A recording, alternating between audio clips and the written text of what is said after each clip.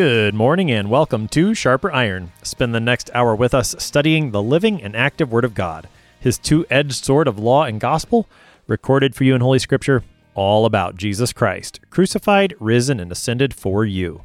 Thanks for tuning in this morning here on Worldwide KFUO, Christ for you, anytime, anywhere. I am your host, Pastor Timothy Apple of Grace Lutheran Church in Smithville, Texas. Thank you to our generous underwriters on Sharper Iron, the Lutheran Church Extension Fund, where your investments help support the work of the Lutheran Church Missouri Synod. Visit lcef.org for more information. And Luther Classical College, a college for Lutherans by Lutherans, opening in fall 2025. Learn more at lutherclassical.org. On this Friday, August 5th, we're studying Deuteronomy chapter 2, verse 24 through chapter 3, verse 11. Moses' first sermon in Deuteronomy continues. He reminds the people how the Lord has already won victories for them on the east side of the Jordan River. To help us sharpen our faith in Christ as we study God's Word today, we have with us regular guest, Pastor Dan Speckard. Pastor Speckard serves at St. Peter Lutheran Church and School in North Judson, Indiana. Pastor Speckard, welcome back to Sharper Iron. Thank you, Pastor Apple. Glad to be here. Let's talk a little context as we get started. We've been reading Moses' first sermon here in the book of Deuteronomy for a little while now. What should we know as we look at the text before us today?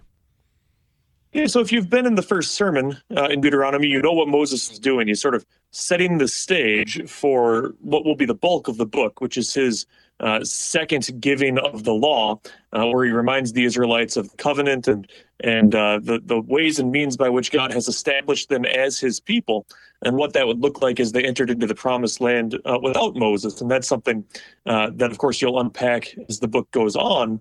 What Moses is doing here in this first sermon, in the first 4 chapters or so, is reminding this generation of Israelites, sort of the second generation after the Exodus, how it is that they came to be here and what God had done for them thus far.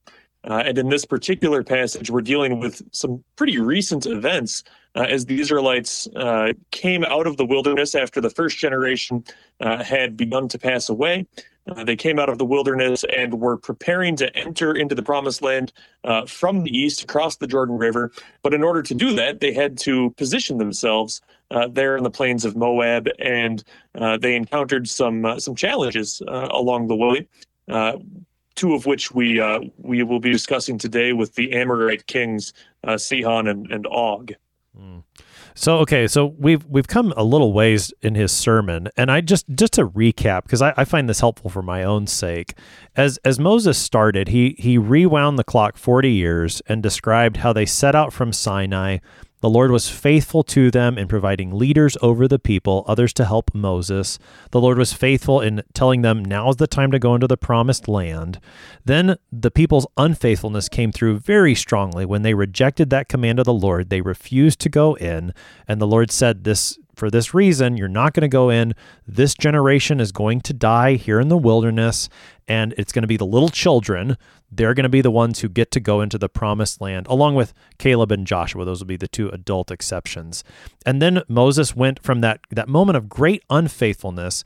Now it seems he's turning back toward the faithfulness of the Lord. And so he recounted the wilderness wanderings. And what we looked at in yesterday's show was how the Lord led his people in and around the territory of Edom and Moab and Ammon. And again, I think emphasizing the faithfulness of the Lord, just again trying to hold the sermon together. It seems that the faithfulness of the Lord is really the going to be a primary emphasis in the section we've got today as well. Oh, absolutely. And that's really the dichotomy that you see in the entire Old Testament. As we all know, you have the remarkable, unfailing faithfulness of God, that in spite of everything, he stands by his people, protects them and preserves them according to his good and gracious will. And that is always contrasted with the repeated infidelity of his people, their lack of trust, their chasing after other gods or other sources of protection. And certainly the Israelites after the Exodus lived that. And as you just summarized. I mean, the whole 40-year period was the Lord giving them an opportunity to learn to trust Him. I think we often think of this section of Israelite history as punishment, but as I'm sure you've discussed with other guests, it's not so much punishment as it is maturation, right? It's the sort of opportunity the Lord provides His people to grow in their trust of Him. And now you have this point of transition that we're studying today, where this, as you call them, the little children, the next generation of Israelites are going to be embarking upon the next stage of their history as they enter into the promised land and settle it. And they will be doing so with the words of Moses echoing in their ears, his call for them to trust in God, who is always providing, always protecting. And that really is, as you noted, sort of the thread in these sermons, that wherever they've been and wherever they're going, certainly where they are in the present, the Lord is faithful, and He will not depart from His people. Well, I appreciate the way that you described that time in the wilderness, not as a time of punishment, but as of maturation and learning to trust in the Lord.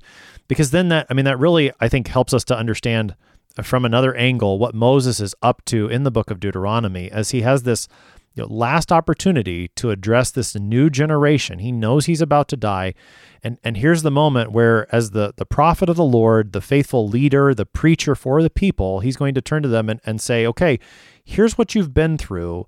Now, and maybe this, but did you learn the lesson? Here was what God wanted you to receive. Here's what He wants you to know, having gone through these 40 years.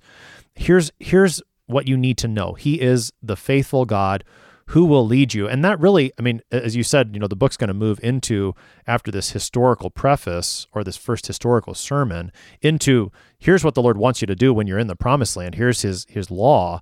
Well, why should we keep it? This sermon is really helping to set the stage. God is a faithful God. He loves you. He's led you. He's bringing you to the promised land.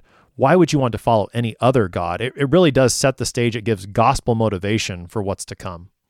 Absolutely. And in this passage in particular, I think it's really important that we understand that these are words for a generation that has never really had a chance to exercise their trust in God. It was their fathers who doubted 40 years previously, and they have been wandering in the wilderness ever since, sort of waiting for their opportunity to live as God's people, doing something other than wandering. And now finally the time has come. This is their chance. They are going to be people of God who enter into the land that God had promised to their ancestors.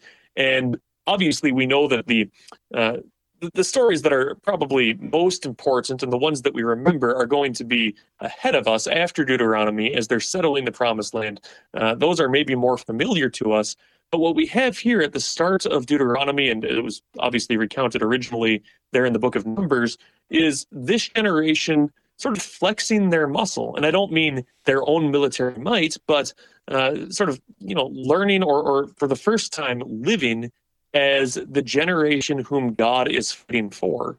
And so when Moses is preaching these words, there's a little bit of obviously there's a melancholy from Moses, who won't get to enter the land, who's saying in a very real way, a farewell to his people. But there's also an anticipation that as this generation, they have an opportunity here to deal with the Amorites, and there are greater foes to come. This is kind of an exciting time for them. And I think that that's something we need to keep in mind as we read about these military battles. All right. So as you said, we're in much more recent memory now. The time of wilderness wandering is over, and they're on the cusp of the promised land. But before they go into the promised land, the Lord's going to give them some victories on the other side. Sometimes it's called the Transjordan, the east side of the Jordan River. That's the general area where we are. So we're picking up in Deuteronomy 2, verse 24 this morning. Rise up, set out on your journey, and go over the valley of the Arnon.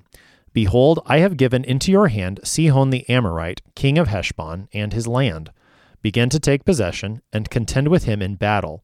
This day I will begin to put the dread and fear of you on the peoples who are under the whole heaven, who shall hear the report of you, and shall tremble and be in anguish because of you. So I sent messengers from the wilderness of Kedemoth to Sihon the king of Heshbon, with words of peace, saying, Let me pass through your land. I will go only by the road. I will turn aside neither to the right nor to the left. You shall sell me food for money, that I may eat, and give me water for money, that I may drink. Only let me pass through on foot, as the sons of Esau who live in Seir, and the Moabites who live in Ar did for me, until I go over the Jordan into the land that the Lord our God is giving to us. But Sihon the king of Heshbon would not let us pass by him, for the Lord your God hardened his spirit, and made his heart obstinate, that he might give him into your hand, as he is this day. And the Lord said to me, Behold, I have begun to give Sihon and his land over to you. Begin to take possession, that you may occupy his land. Then Sihon came out against us, he and all his people, to battle at Jahaz. And the Lord our God gave him over to us, and we defeated him and his sons and all his people. And we captured all his cities at that time, and devoted to destruction every city, men, women, and children. We left no survivors. Only the livestock we took as spoil for ourselves, with the plunder of the cities that we captured. From Aroer, which is on the edge of the valley of the Arnon, and from the city that is in the valley, as far as Gilead, there was not a city too high for us. The Lord our God gave all into our hands. Only to the land of the sons of Ammon you did not draw near, that is, to all the banks of the river Jabbok, and the cities of the hill country, whatever the Lord our God had forbidden to us. Then we turned, and went up the way to Bashan. And Og the king of Bashan came out against us, he and all his people, to battle at Edrei. But the Lord said to me, Do not fear him, for I have given him and all his people and his land into your hand. And you shall do to him as you did to Sihon the king of the Amorites, who lived at Heshbon. So the Lord our God gave into our hand Og also, the king of Bashan, and all his people, and we struck him down until he had no survivor left. And we took all his cities at that time. There was not a city that we did not take from them, 60 cities, the whole region of Argob, the kingdom of Og in Bashan.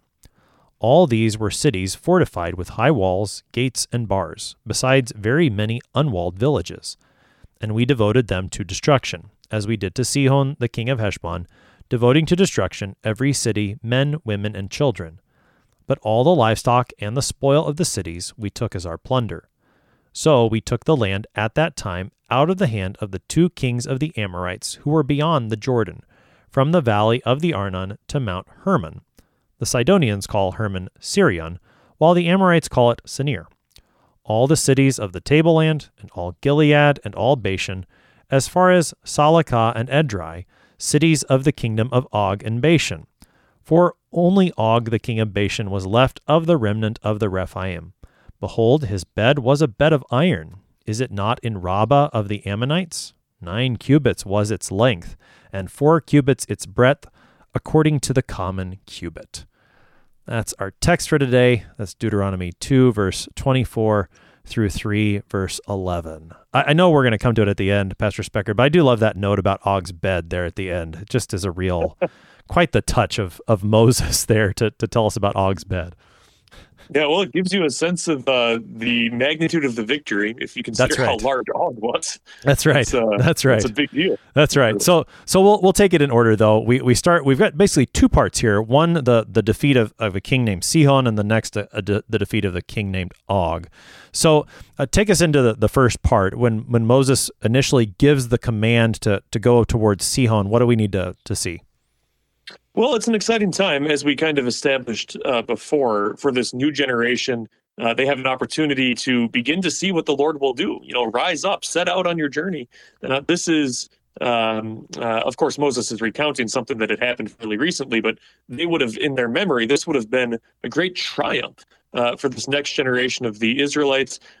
They were contending with the Amorites, and maybe I should just right now, for your audience, I think it's important to be honest. As a pastor, we are called to know a great deal about the Word of God, but I'm certainly not a specialist in pre-Canaanite Israelite history when it comes to understanding the complexities of these peoples and these various tribes of peoples who contested with the Israelites as they made their way to the Promised Land and into the Promised Land. If I'm being totally honest, I think like a lot of Christians, I get very, very overwhelmed or almost intimidated when we start to Like in Deuteronomy chapter 2, we encounter the Edomites, the Moabites, the Ammonites, the Amorites. It starts to feel very, very confusing. And I think that, obviously we're going to unpack a little bit of the significance of these texts, and we already have begun to do so. But right at the outset, I just wanted to let your listeners know, if you're feeling like this is a lot to take in, and maybe when you get to this section of your Bible, you start to skim quickly or just jump over it because how can we possibly understand? There are some really solid resources for helping people to at least get a sense or a picture of the scene. There are, Pastor Apple, you and I were talking about the new blue commentary that CPH has put out. I guess there are some excellent maps in that. Your study Bible, if you have the Lutheran Study Bible, has some really great maps. There are all sorts of study helps, both online and in print, that can really allow us to, even as non-specialist, maybe not super well-educated with respect to Old Testament history Christians, can help us to find meaning in these words. So before we dive or went any further, I just wanted to make sure that your listeners know this isn't beyond the possibility of grasping. That's right. And I think that's so important. I have in front of me all of my notes, got to put these together yesterday. I started in a place of total bewilderment, trying to remember the distinction between these peoples. And, I've come to a place of relative understanding, and it's kind of a blessed thing to be confronted with that opportunity. So I wanted to say that at the outset, if that makes sense, Pastor Apple. No, it does, and I appreciate you saying that, because I do think that this is one of the spots in the Old Testament, and not just Deuteronomy 2 and 3, but this sort of literature within the Old Testament. When you get to the places that are difficult to pronounce, you're not sure where they are or who the people are that we're talking about, where it can be very easy just to skip over it. And not that you'll come to a perfect understanding, and we dealt with this a little bit in yesterday's text about who are the Kaphtorim or the Rephaim. We get some of those names again today.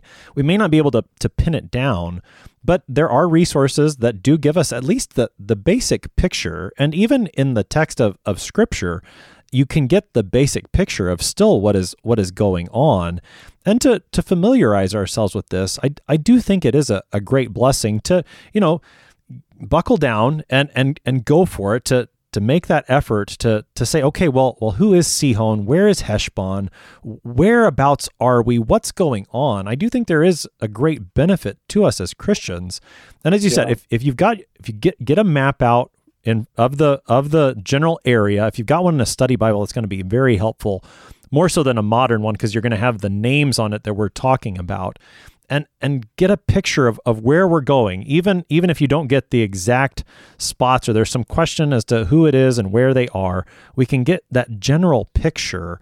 And the reason that this is important, I think, is that it is a reminder that what we're talking about here actually happened to real people in history. This isn't a fairy tale, but this is something that God actually did to save his people in time and history.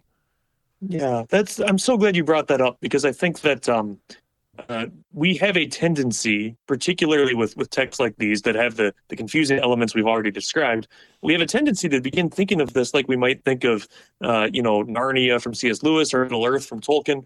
I think I've maybe shared on this program before the story. I have an acquaintance who, went to college, and she was unpacking her dorm, and she had an olive wood sculpture from Bethlehem. And her roommate asked about it. And when my acquaintance said, well, this, I got this in Bethlehem, her roommate laughed because she didn't think Bethlehem was a real place. She thought it was make-believe. Wow. Because that is how she had encountered Christians talking about that place. And obviously she wasn't a Christian herself.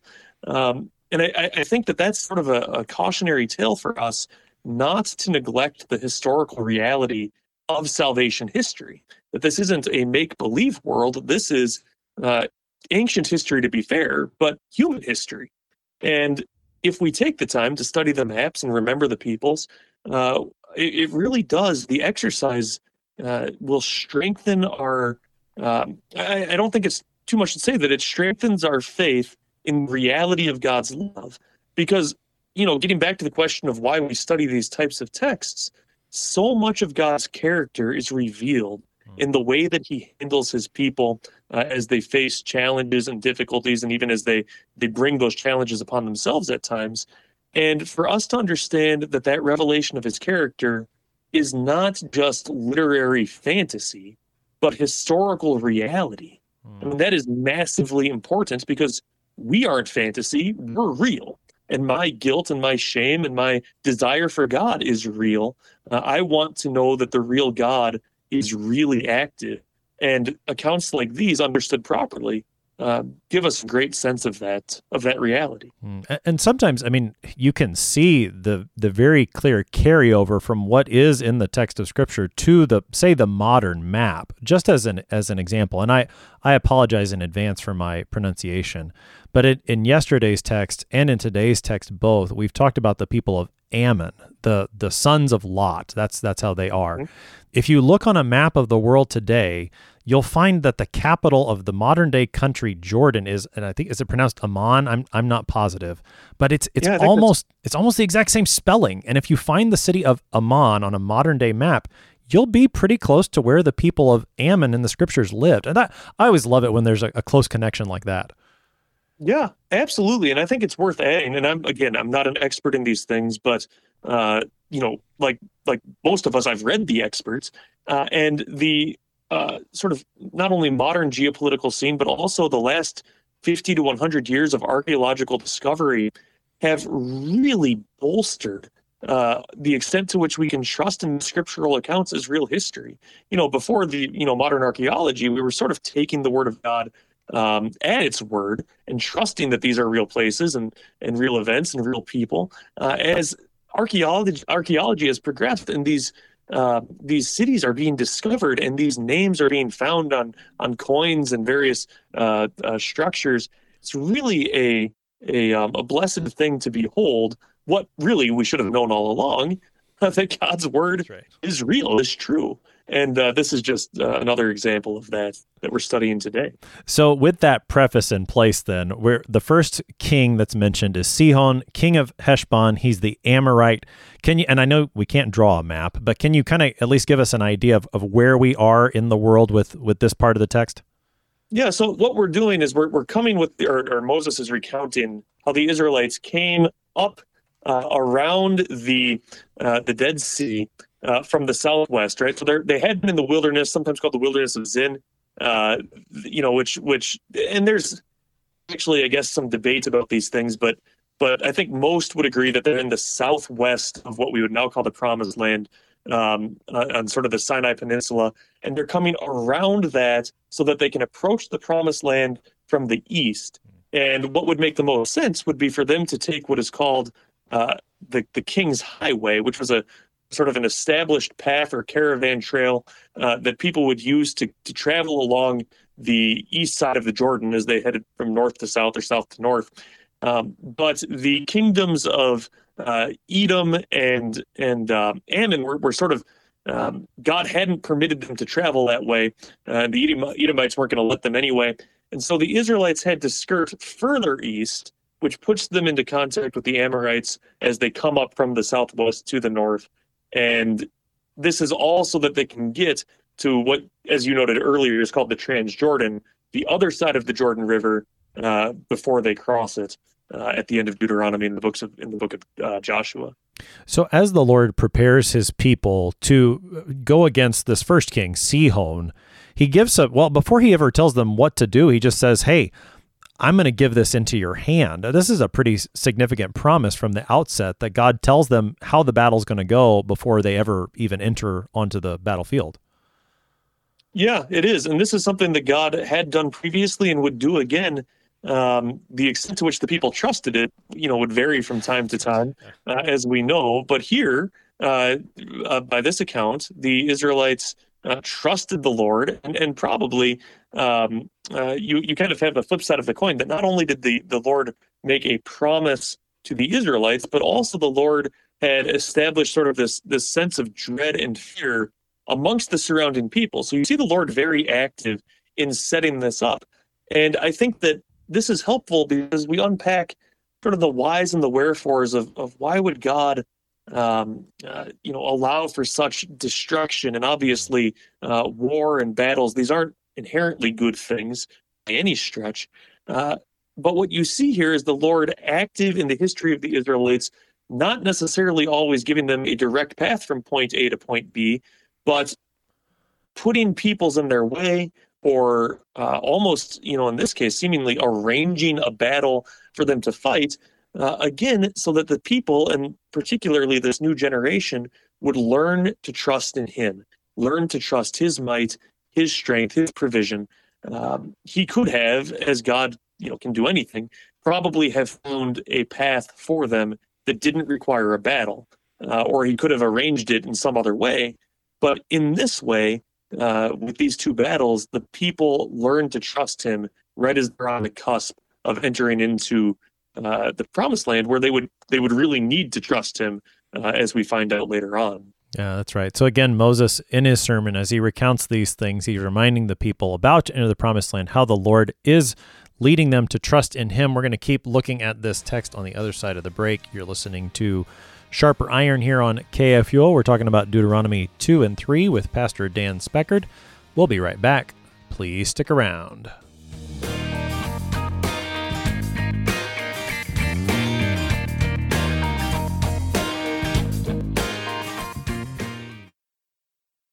Did you know that Lutherans are helping new American immigrants get settled? How about struggling church workers in need of support and refreshment? And we assist at-risk children and provide disaster response to hurricane victims. Through LCMS recognized service organizations, we are doing all this and more. I'm Rahema Kavuga of Lutheran Church Extension Fund, and I don't want you to miss out on hearing what your brothers and sisters in Christ are up to. Visit interesttime.org to see how your support gives life to these works of mercy and love. What do you think of when you hear the word college? Expensive? Liberal? Woke?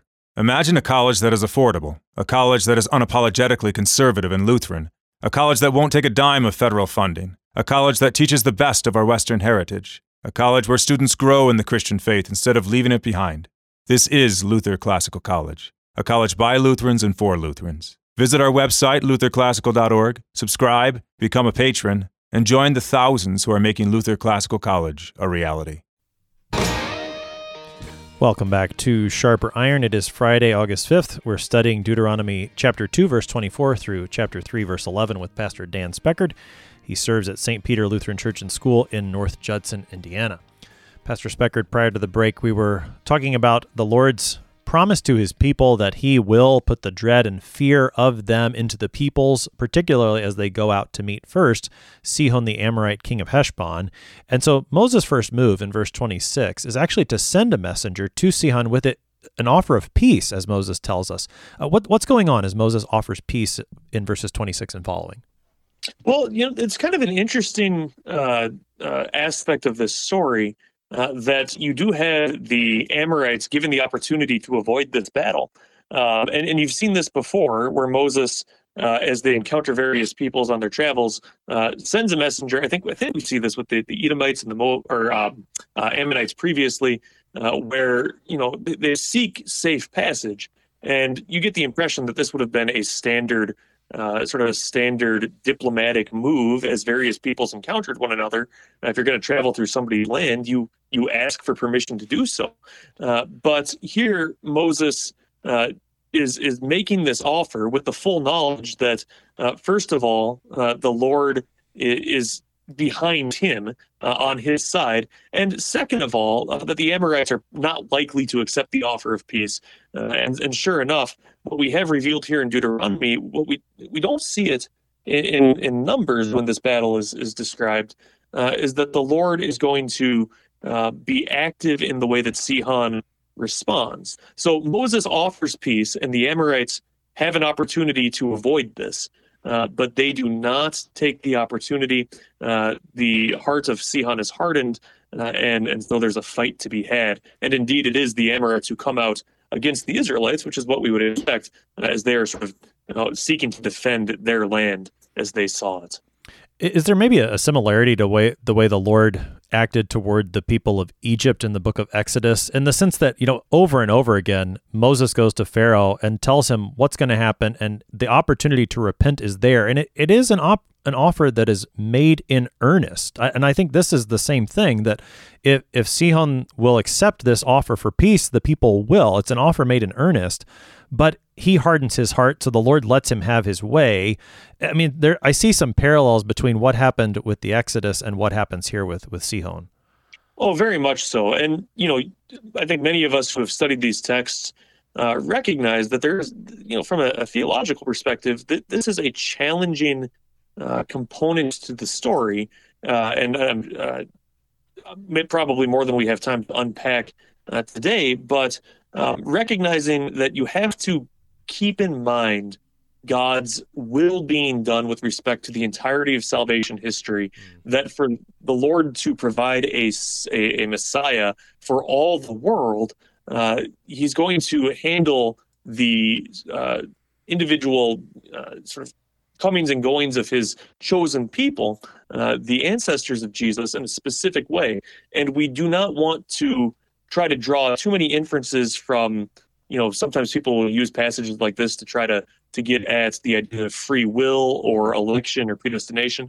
You don't want to be too zoomed in on what God is doing with the heart of Sihon or Pharaoh or whomever. You want to zoom out and see that God, in facilitating this battle, is strengthening the trust of his people in him, the people from whom the Messiah would come, the Messiah who would save the whole world, including the Amorites. And that's hard to see when you're just sort of dialed in on Deuteronomy chapter 2, verse 30. But I think important to recognize what the bigger picture of these things entail, if that makes sense. It does. And I think that's a very helpful perspective, so that we don't get led astray by one verse into false doctrine, but to see that big picture, and in particular, the whole point of the Old Testament to tell us about how the Lord brought the Christ into the world to save all people, including these Amorites. So the offer for peace is rejected, and now the Lord repeats the promise, and then the battle comes. Take us into verses 31 and 32 and following.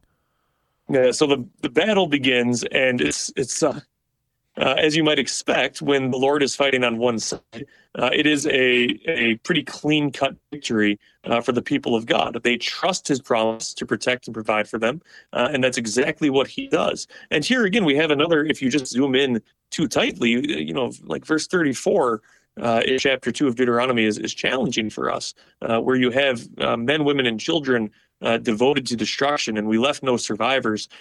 We hear that, and it doesn't sound to us in a vacuum like a very loving way for God's people to have dealt with their enemies. And that's why, again, we have to make sure that we stay zoomed out enough to remember what the Lord is accomplishing here is for the sake of the salvation of the whole world, and a bigger plan is in place. We know that the Lord desires not the death of a sinner. We know what God is doing in the big picture. But it is a decisive victory for the Israelites. And you have a description by Moses of the territory that was won, and that puts them a little bit closer to where they need to go. But of course, they're going to be confronted by another king here a little bit further to the north when they get to Og. The description of the battle that's given here, and you mentioned verse 34, but if you think about the battle itself, there's not some of those details that maybe you would expect to see like in a military history. It's very clear-cut to the point that this was what the Lord our God did in verse 33. The Lord our God gave him over to us. And it's striking to me that in the previous text, as they had been wandering through the wilderness, Moses had made the point in verses 13 through 15 of this chapter, or chapter 2, that all of the men of war have perished. Now, as you said, this is the new generation coming in, getting the chance to flex their muscles, to show their trust, exercise that trust that God has given. But it is striking to just notice how the men of war, that's who died in the wilderness. Now here is the new generation. And while, yes, there's fighting, I don't mean to downplay that, just the way Moses tells the account, this is the Lord winning the victory for his people. It's not any human accomplishment on the part of the Israelites. It's the Lord being faithful to his promise yet again. Yeah, absolutely. And I think that's so important for these young Israelites, the next generation, new men of war, to learn that lesson. We don't know a great deal about the strength of these particular Amorite kingdoms, but they probably had more experience fighting battles than this generation of Israelites who had no experience. So for them to enter into battle with presumably a more experienced army and come out the victor would have strengthened their trust in the God who was behind them and with them. And as you noted in verse 33, Moses makes it very clear who can claim the victory. It's not the Israelites themselves, but it's the Lord our God gave Sihon over to us, and we defeated him and his sons. It is what the Lord is doing through the Israelites, and the Israelites learning to trust what the Lord will continue to do through them and for them. So as this section wraps up, Moses, again, we've recounted what's happened, and now there's a little more geography, which relates to some of the things we read yesterday. Talks about the land of the sons of Ammon. Where is that? What's being said there at the conclusion of chapter 2?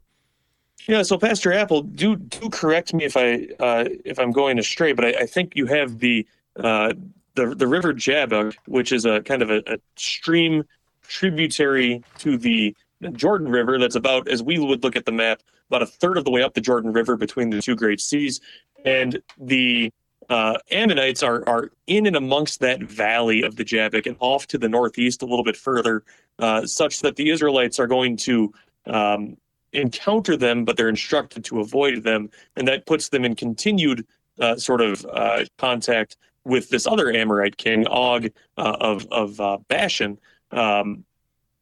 Do I have that about right, Pastor Apple? Is that what it looks like to you on the map? Yeah, that's what I'm saying. The river Jabbok flows into the Jordan River, as you said, about a third of the way up from north from the Dead Sea to the Sea of Galilee. That's the general area, and that involves the Ammonites. And in the text we looked at yesterday, and it gets repeated here, you don't mess with the Ammonites. You're related to them.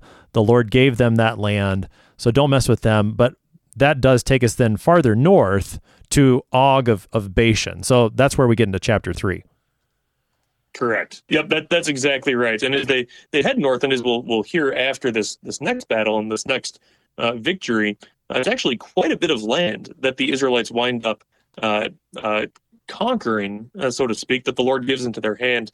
That whole Transjordan territory very unexpectedly becomes theirs. With just these two battles, you have a pretty massive amounts of territory that suddenly God's people can claim, which is just so huge for the psyche of this new generation. They really can trust God, who has already begun to provide for them before they've even entered the promised land. So as the text then turns into chapter 3 and we meet Og of Bashan, where do we find ourselves there? How much farther north are we talking? Well, I think quite a bit north. As you would look at the land that is described after the battle, the sort of the northern border of it is described or is marked by Mount Hermon, and then the Valley of Arden in the south. Mount Hermon is way up what I believe we would now call the Golan Heights. So you're talking about even north of the Sea of Chinneroth, or as we would call it now, the Sea of Galilee. So quite a bit of land north-south, not so much east-west, but this Transjordan territory is what's at stake in this battle. Right. So this is, as you said, a pretty significant amount of territory that the Lord's going to give to his people. And again, this is before they officially enter into the promised land. As the Lord prepares his people for battle, there's promises made again. What do we see as the Lord talks to Moses and tells his people about the coming battle? Yeah, again, that same promise, do not fear him, for I have given him and all his people and his land into your hand. So even before the battle is fought, the promise of victory is there, and you have the less of a description here as to how God might have been active in the heart of Og, as we did with Sihon, but the same promise for the Israelites, that, the Lord is behind them. They have nothing to fear. You will do to him as to Sihon, and they would have gone into this fight trusting based on the victory that had just been won, that the Lord would see them through, and indeed he does. So, and what I really appreciate about this as we were reading it earlier is that I don't know, when you look at a map, which again is very helpful, what you have on a map a lot of times is kind of a colored line that, maybe it's red or blue or whatever color the map chooses, that shows you a general route that people took. And sometimes you don't like, well, that's a nice line, but 60 cities is what we're talking about. And then villages that didn't have walls as well. This is a pretty significant if you want to think about it in that respect, this is a pretty significant military campaign that the Lord is organizing here for his people. Yeah, absolutely. And the way it's described, as you noted, sort of bears that out. The way he describes these 60 cities that are fortified with high walls and gates and bars, this would not have been a minor conquest. And of course, as would have been natural, that it all kind of happened in one battle, and then you presume that the cities that were under the banner of the one army suddenly just become the property of the other army. So it's not as though they had to fight 60 times or anything like that, but it is a significant kingdom that suddenly God has given over to his people. And again, this is just all from a historical perspective. This is all just preamble.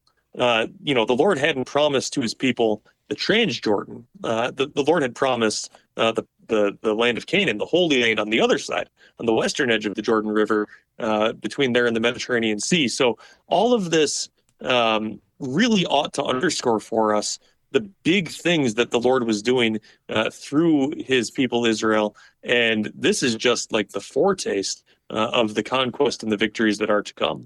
Well, I'm glad you used the word foretaste, because that was where I was going to go next as you're talking. It sounds like this is the down payment of what is to come. And thinking about this event as a whole and the way that Moses preaches it here, part of what he's doing is that he's telling the people, look how the Lord has been faithful in giving you this land, which is on the other side.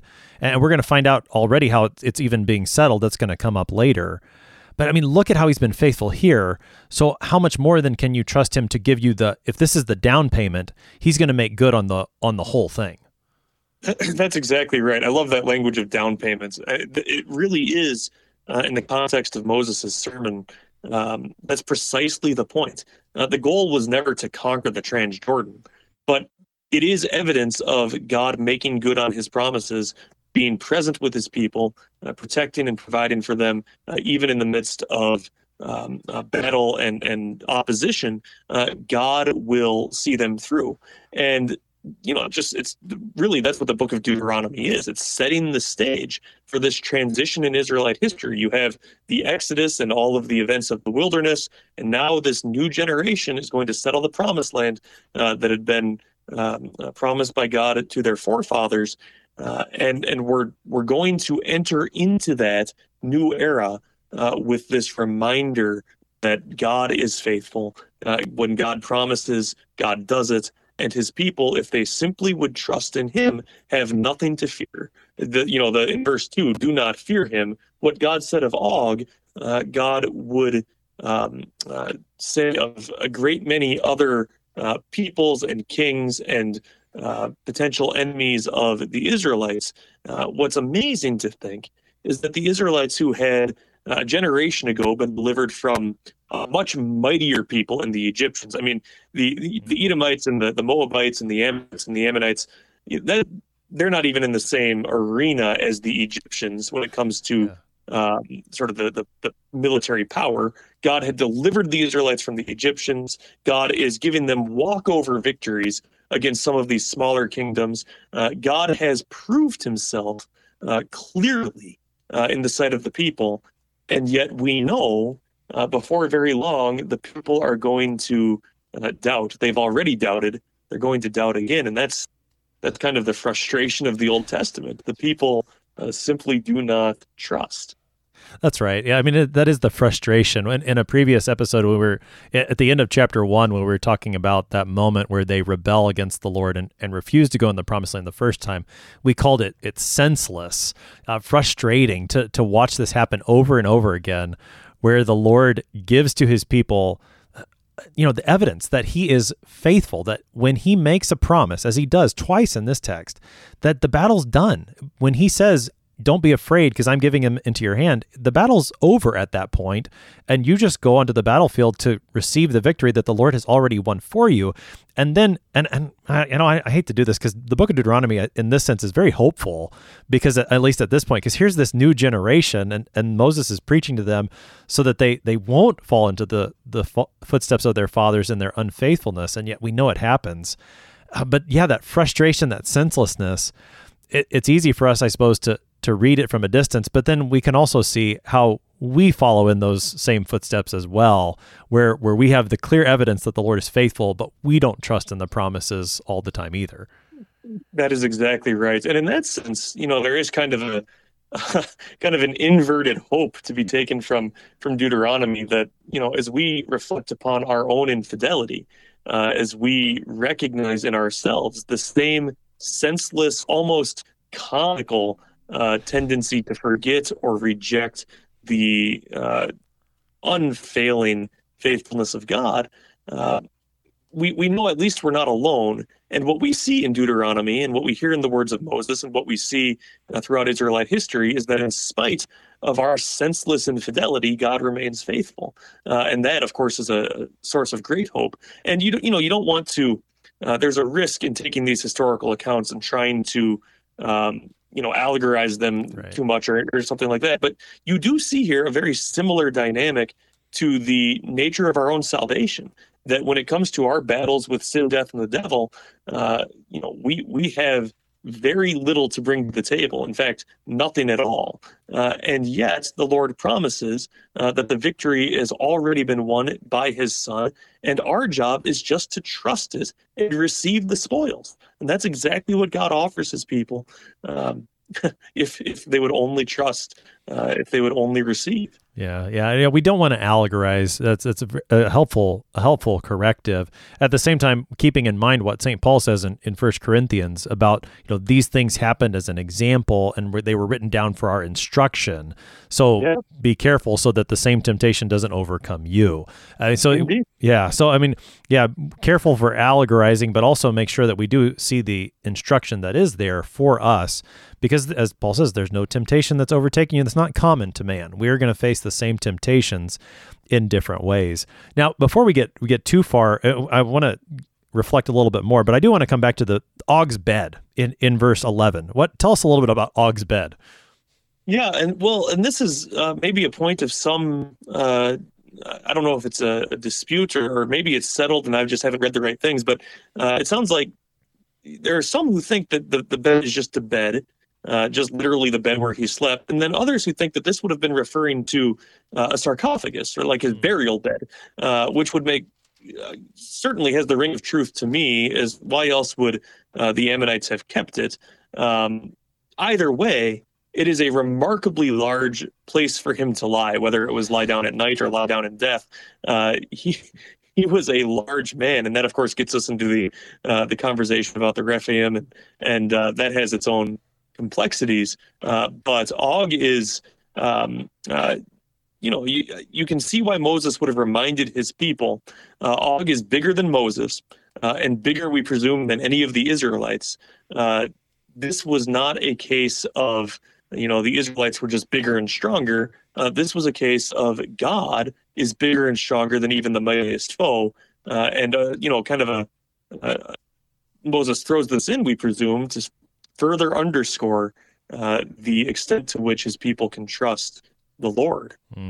I did a little bit of reading on this bed and found that the same thing that you did in terms, I don't know if it's a dispute, but there is some question as to exactly how that word is being used here. Apparently this word for bed is not the general word for like the bed that you and I would lie down on. It's a word that's used, it's a bed that's sometimes very extravagant.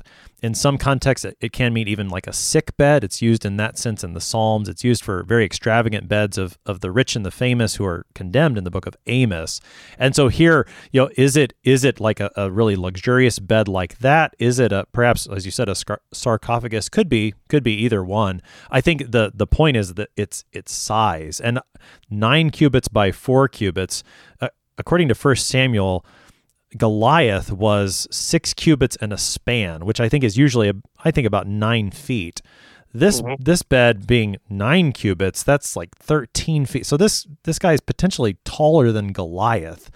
I think the size is the point that we're supposed to get. And as you said, it wasn't the ingenuity of the Israelites or their own strength, but it's the Lord who gave the victory, even over this guy. Yeah, that's exactly right. And you would, seeing his bed, whatever it was, it would certainly inspire a confidence in terms of, boy, look to see who the Lord defeated. I'm going to stay in his corner, at least in theory. You hope that they would. Right, that's right. So here is the bed that's the evidence of the Lord's great victory over the enemies of his people. So we have about 5 minutes here to reflect. As we gave some reflection already on the importance of looking at texts like these and keeping them in our minds even when there's difficulties. As we consider this section of Deuteronomy, the defeat of these 2 kings, what's the profitable use for us as Christians on this from this account? Yeah, I think what comes to mind for me, because we've already unpacked a little bit, the feasibility of studying texts like this that are difficult and that it's not as imposing as it might initially appear if you know where to look and you can break out the maps and you take the time. And if you do, we do, even in the verses we've covered, see so much of the character of God. And we've talked already about his fidelity and his hand being so present in bringing about the salvation of the world through his people. But what came to mind for me this week as I was studying this text, maybe more than that even, was this dynamic with the new generation coming up. I think for me, I've been praying for our youth who, as we're recording this, they're in Houston at the youth gathering or coming home from it, and you see these thousands of young Christians, and you wonder, what will the next generation of God's church look like in this place? And then also, not just in this place, we had earlier this summer our district convention here in Indiana, and we received a couple of reports about the growth of the church in the Southern Hemisphere, particularly in Africa. And you think about, these fledgling church bodies that are only just getting their seminaries built and are only just sort of getting underway as a full-blown communion of Christians. What will they encounter? What trials will they endure? To what extent will they trust in the Lord? And I think it's for those considerations, whether it's the young Christians in our midst or the fledgling churches in other parts of the world. To me, it's so encouraging to think that whatever their character and whatever they encounter, the Lord God is faithful. And the Lord has taken new generations time and time again and led them to the promised land. Indeed, for Christians, the New Jerusalem pointed us right to the victory we have through his Son. And whatever else happens, we can be certain that the Lord will come to the table. The Lord will provide what is necessary. And the Lord's will is going to be done with respect to the salvation through his Son.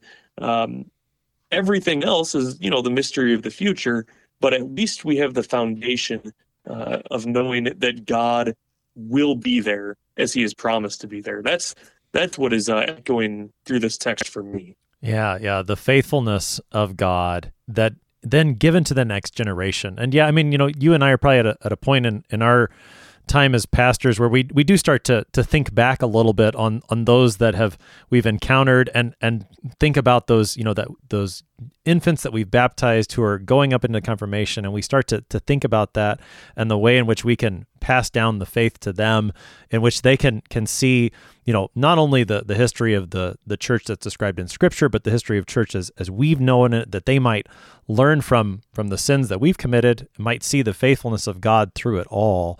I think we see that certainly in this section of Deuteronomy, and we'll continue to see it as Moses continues to preach here in Deuteronomy. Pastor Dan Speckard is pastor at St. Peter Lutheran Church and School in North Judson, Indiana, helping us today with Deuteronomy 2, verse 24 through chapter 3, verse 11. Pastor Speckard, thanks for being our guest today. Thank you for having me, Pastor Apple. I'm your host here on Sharper Iron, Pastor Timothy Apple of Grace Lutheran Church in Smithville, Texas. God is faithful. When he makes a promise, it is done, something that we can trust. The down payment that he has given, he will make good as we wait for the return of our Lord Jesus Christ. He is coming soon. Thanks for spending the morning with us. If you have any questions about Deuteronomy, send an email to kfuo@kfuo.org. Always a pleasure to hear from you. Talk to you again next week.